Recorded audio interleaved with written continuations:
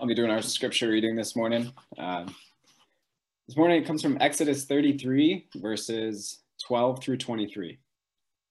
Moses said to the Lord, "You have been telling me, lead these people, but you have not let me know whom you will send with me. You have said, I know you by name, and you have found favor with me. If you are pleased with me, teach me your ways, so I may know you and continue to find favor with you. Remember that this nation is your people." The Lord replied, "My presence will go with you, and I will give you rest." Then Moses said to him, "If your presence does not go with us, do not send us up from here. How will anyone know that you are pleased with me and with your people unless you go with us? What else will distinguish me and your people from all the other people on the face of the earth?" The Lord said to Moses, "I will do the very thing you have asked, because I am pleased with you, and I know you by name." Then Moses said, "Now show me your glory." And the Lord said, "I will cause all my goodness to pass in front of you, and I will proclaim my name, the Lord, in your presence. I will have mercy on whom I will have mercy, and I will have compassion on whom I will have compassion." But he said, "You cannot see my face, for no one may see me and live." And the Lord said, "There is a place near me where you may stand on a rock. When my glory passes by, I will put you in a cleft in the rock and cover you with my hand until I have passed by. Then I will remove my hand and you will see my back, but my face must not be seen." The word of the Lord. Thanks be to God.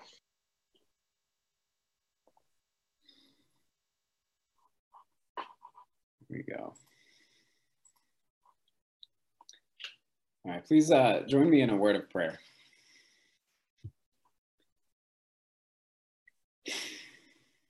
God, we want to see your glory. With so many things going on around us, confusing things, frustrating things that don't have an end in sight, we are hungry to see you, to see your glory, to see you do something miraculous, to see you change our situation. Like Moses, we just want to see you. Lord, show us who you are. Reveal yourself to us today and help us to keep looking for you as we go out from here. In your name we pray. Amen.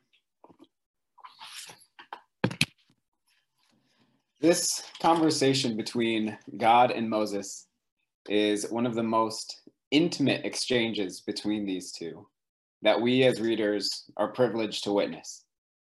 The tone of this conversation between them has a feel of a domestic quarrel between a long married couple who is having a particularly trying time with their kids. Maybe some of you are thinking, I thought that tone sounded familiar. This is what's going on between God and Moses, because what happened just before this passage, this is Exodus 33. In Exodus 32, we get the story of the golden calf, which maybe you've heard before. You know, in these last few weeks, we've been going through the book of Exodus, and we see God choosing his people Israel, who are slaves in Egypt. We see God coming to the rescue, freeing them from slavery, bringing them to the Red Sea, parting the Red Sea for them. We see God walking with his people through the desert, providing manna and bread in the wilderness, caring for their every need, bringing them to Mount Sinai, which is where our story takes place. And God brings Moses up to the mountain to give them the law, to give them the 10 Commandments, to sort of make official this covenant relationship between God and Moses. And while they're up there, the people at the bottom of the mountain get panicky. They lose faith, they freak out, and they go to Aaron, Moses' brother, and say, "We don't know where God is anymore. We need you to give us a God that we can see, a God that's bright and shiny and who we can carry with us, not a God who's going to go up on a mountain and we can't see anymore." And so Aaron gives in to this request and creates this golden calf, this statue of a golden baby cow that the Israelites now decide is going to be their God. Well, when Moses and God do come down the mountain and they see the Israelites worshiping and praying to this false God, this golden calf, imagine what emotions must have come up within God at seeing this after everything that they'd been to. This is like a pretty out of context thing. This kind of story doesn't always happen in our lives, but I like to think that it would be similar to a family where, mom and dad, the parents go out for a romantic evening. They go out to have a date and they leave their teenage kids at home. And the parents go out and they have this wonderful evening, candlelit dinner, great food, great wine. And on their way home, they see smoke rising. And as they get closer and closer to home, they realize this is our home. And they pull up to their house and they see their children standing outside the home with kerosene and lighters, and the house is going up in flames. And not only that, but they're loading a getaway car so that these kids can run away. Can you imagine what a parent's response to that would be? There would be so many emotions. Anger. What are you doing? This is our home that we live in, that we've built together, and you're torching it. You're burning this thing up. Why are you doing that? There would be fear. You could have hurt yourself. I love you. Why are you doing this? You could have been caught in the fire. You could have been caught in the house. There's a fear element there, and there's a hurt there. I've cared for you. I've taken care of you. I love you. I've done this for you again and again and again. Why are you destroying this and running away after everything I've done for you? There's all of these emotions that come up. I think that's sort of what God experiences when he and Moses come down the mountain and they see the Israelites worshiping another God, ready to leave, to turn their back on God and own this new creation and head out to the promised land. And so God has a very interesting response to this that kind of doesn't necessarily fit with our clean and tame image that we often create of God. After this, God essentially says to Moses, you know what? We had these plans to go to the promised land, but I don't know if I can go with you anymore because I might just lose my temper with these people. Instead, I'm going to send an angel ahead of you guys. They'll pave the way. They'll go to the promised land. They'll clear out all the people. You can just waltz right in. You can have everything that you want. Everything that I promised I would give you, I will give you. You can have this land, but I don't think I can go with you on the journey because honestly, I think I just need some space right now. I think a lot of us can relate to that. I just need some space to cool off because after seeing something like that, I don't know what I'm going to do. And in this moment, Moses does something really interesting. He pushes back. He pushes back on God. And they have this really, really interesting exchange. And I think it's a really, really perfect example of how healthy conflict leads to deeper intimacy in a relationship. How healthy conflict can lead to deeper intimacy. It reminds me of when Genevieve and I were first dating, and I was talking to Pastor Dave, a really close friend, and I was saying, this Genevieve girl, she's pretty awesome. Like, I think she might be, like the one. And he asks me like, oh, have you guys had like your first fight yet? And I'm like, no, we never fight. It's awesome. It's perfect. Like we get along so well. We never argue and we never fight. Like it's such a wonderful relationship. And he tells me like, well, talk to me after you guys have had your first fight. And sure enough, not that long after that, I don't even remember what it was, but we got into some conflict, some argument, some fight, and it hurt and it sucked because arguments and conflict always hurt and always kind of suck.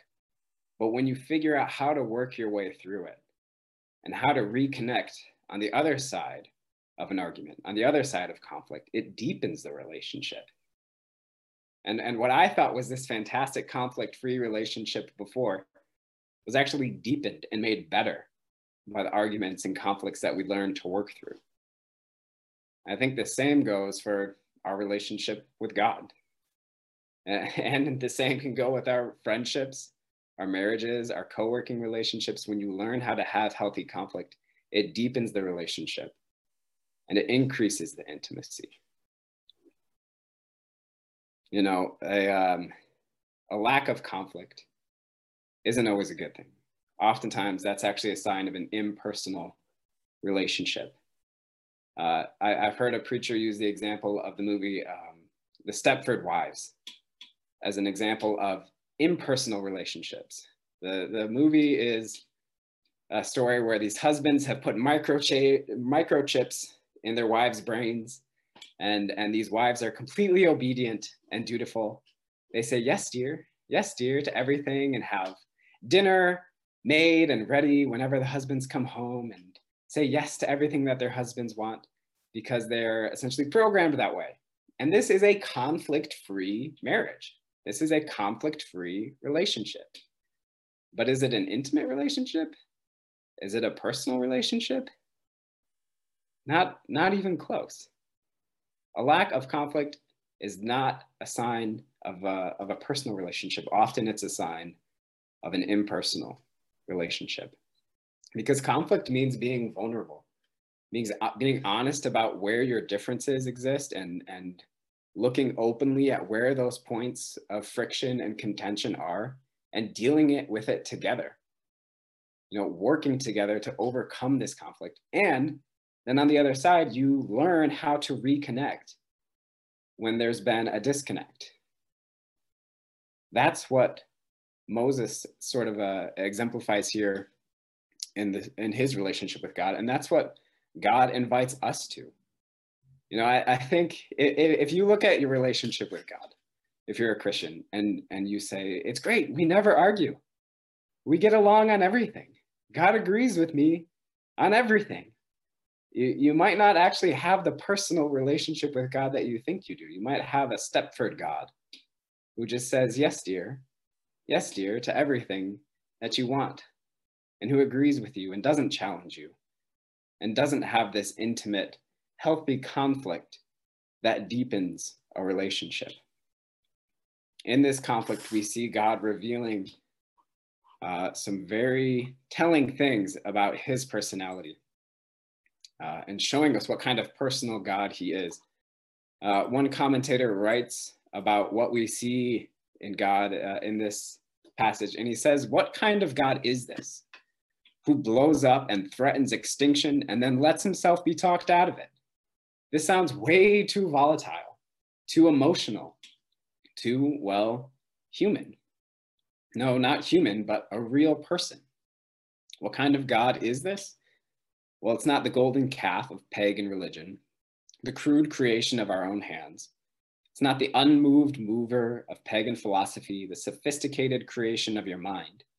Not a God who can't feel or talk or think. No, the God of the Bible is a very personal God with deep thoughts and powerful emotions and life-changing words.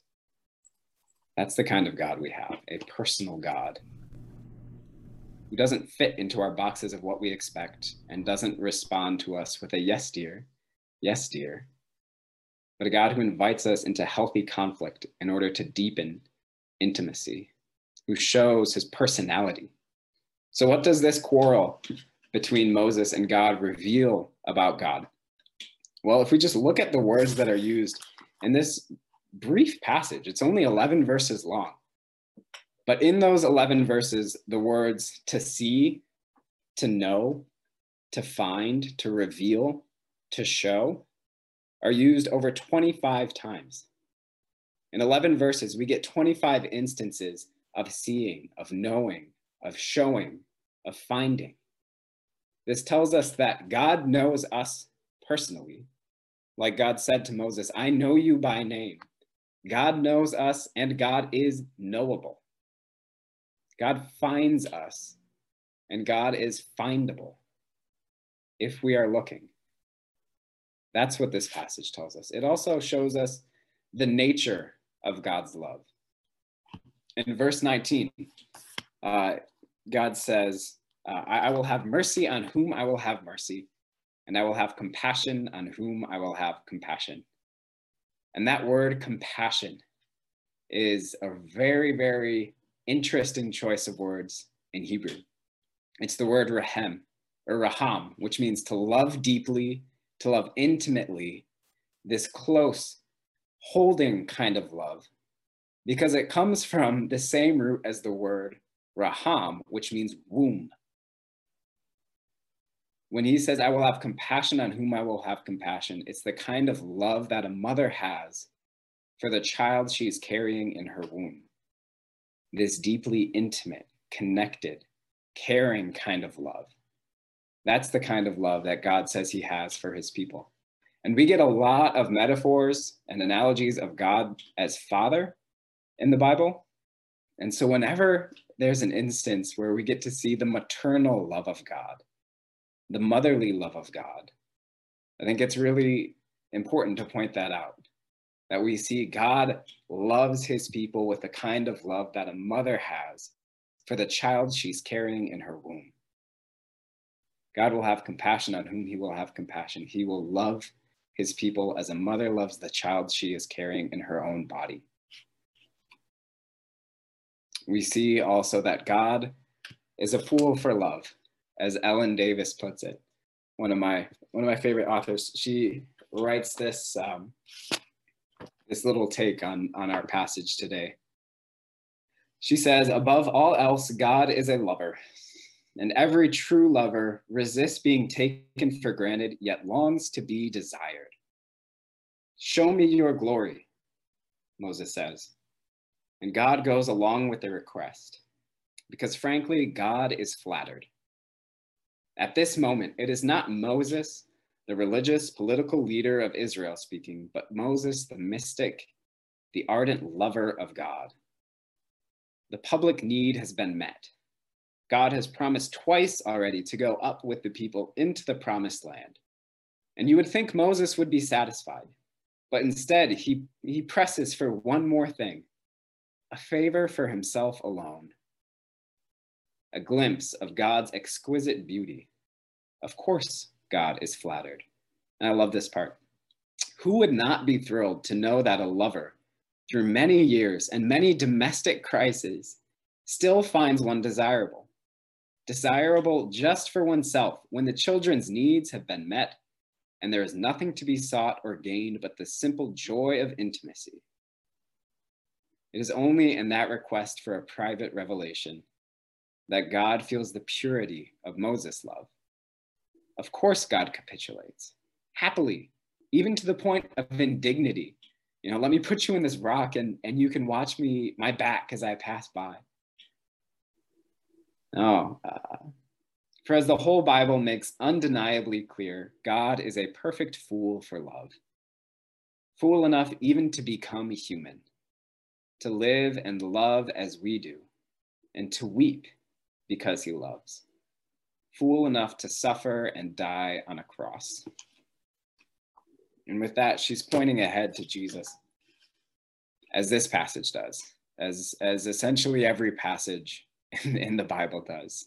It's pointing to Jesus, the one who loves us with a deep, compassionate love. It's pointing to Jesus, who after, even when we try to burn the house down and are loading up the getaway car, and Jesus finds us in that situation, he does not berate us, he does not shame us, and does not punish us. But God, in Jesus, invites us into an intimate relationship where there's forgiveness, where the cost of damages, I mean, you know, you burn down a house, that's going to cost. The cost of those damages, he takes on himself. Instead of saying, you caused this mess, you got to pay for it. Forgiveness is taking the cost of that on himself. Forgiveness isn't just, oh, it's fine, I don't care. You messed up, big deal, I'll get over it. If you've ever been hurt by somebody and you forgive them, you know that that doesn't mean that the hurt is gone. It simply means that you're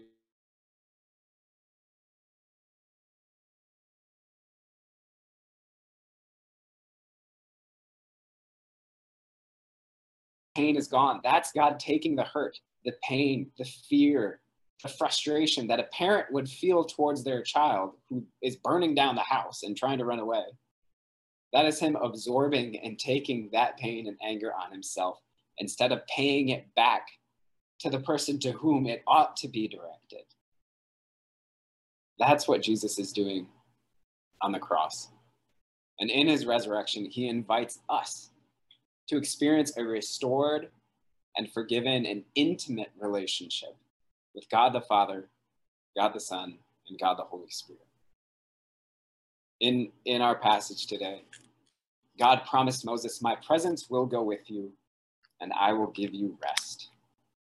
When Jesus left his disciples, he said, "Surely I am with you always to the very end of the age." God will not leave us, like a mother cannot leave the child whom she loves in her own body. But God invites us into an intimate relationship where healthy conflict is possible. And so if you want a deeper and more personal relationship with God, talk to me after you guys have had your first fight and see what that does to that relationship, how that can deepen the intimacy between you and him. With that, I've got a couple reflection questions that I'm going to try to share on the screen. And then we're going to close with a prayer that I'll also put on the screen. It's from a website called Black Liturgies, and it was incredibly fitting for our passage today. So take a minute and think on these discussion questions here.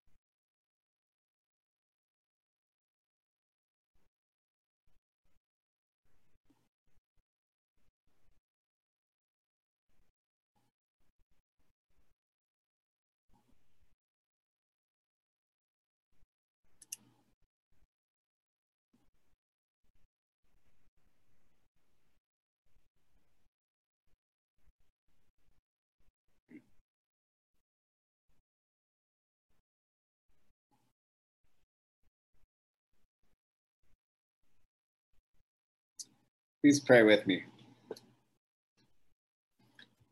God of presence, we are thankful that you are the one who met Moses' deepest anxieties with an assurance of your nearness, that you revealed yourself in a new way to revive his belief in a season of uncertainty is not lost on us. So too, would you grant us a glimpse of you that will hold our belief when we are terrified that you will abandon us. We confess that we too often expect you to meet our doubt with explanations and proof, when in fact your answer comes to us as a proclamation of nearness and rest. Help us to be people capable of naming our fears to you, and who brazenly ask for you to make your nearness apparent. And as that near and present glory passes before us, let us take hold of your mysterious rest, knowing that the answer to our insecurities is not to do or say more to make you pleased with us, but to be still and dream in the arms of our Maker. Amen.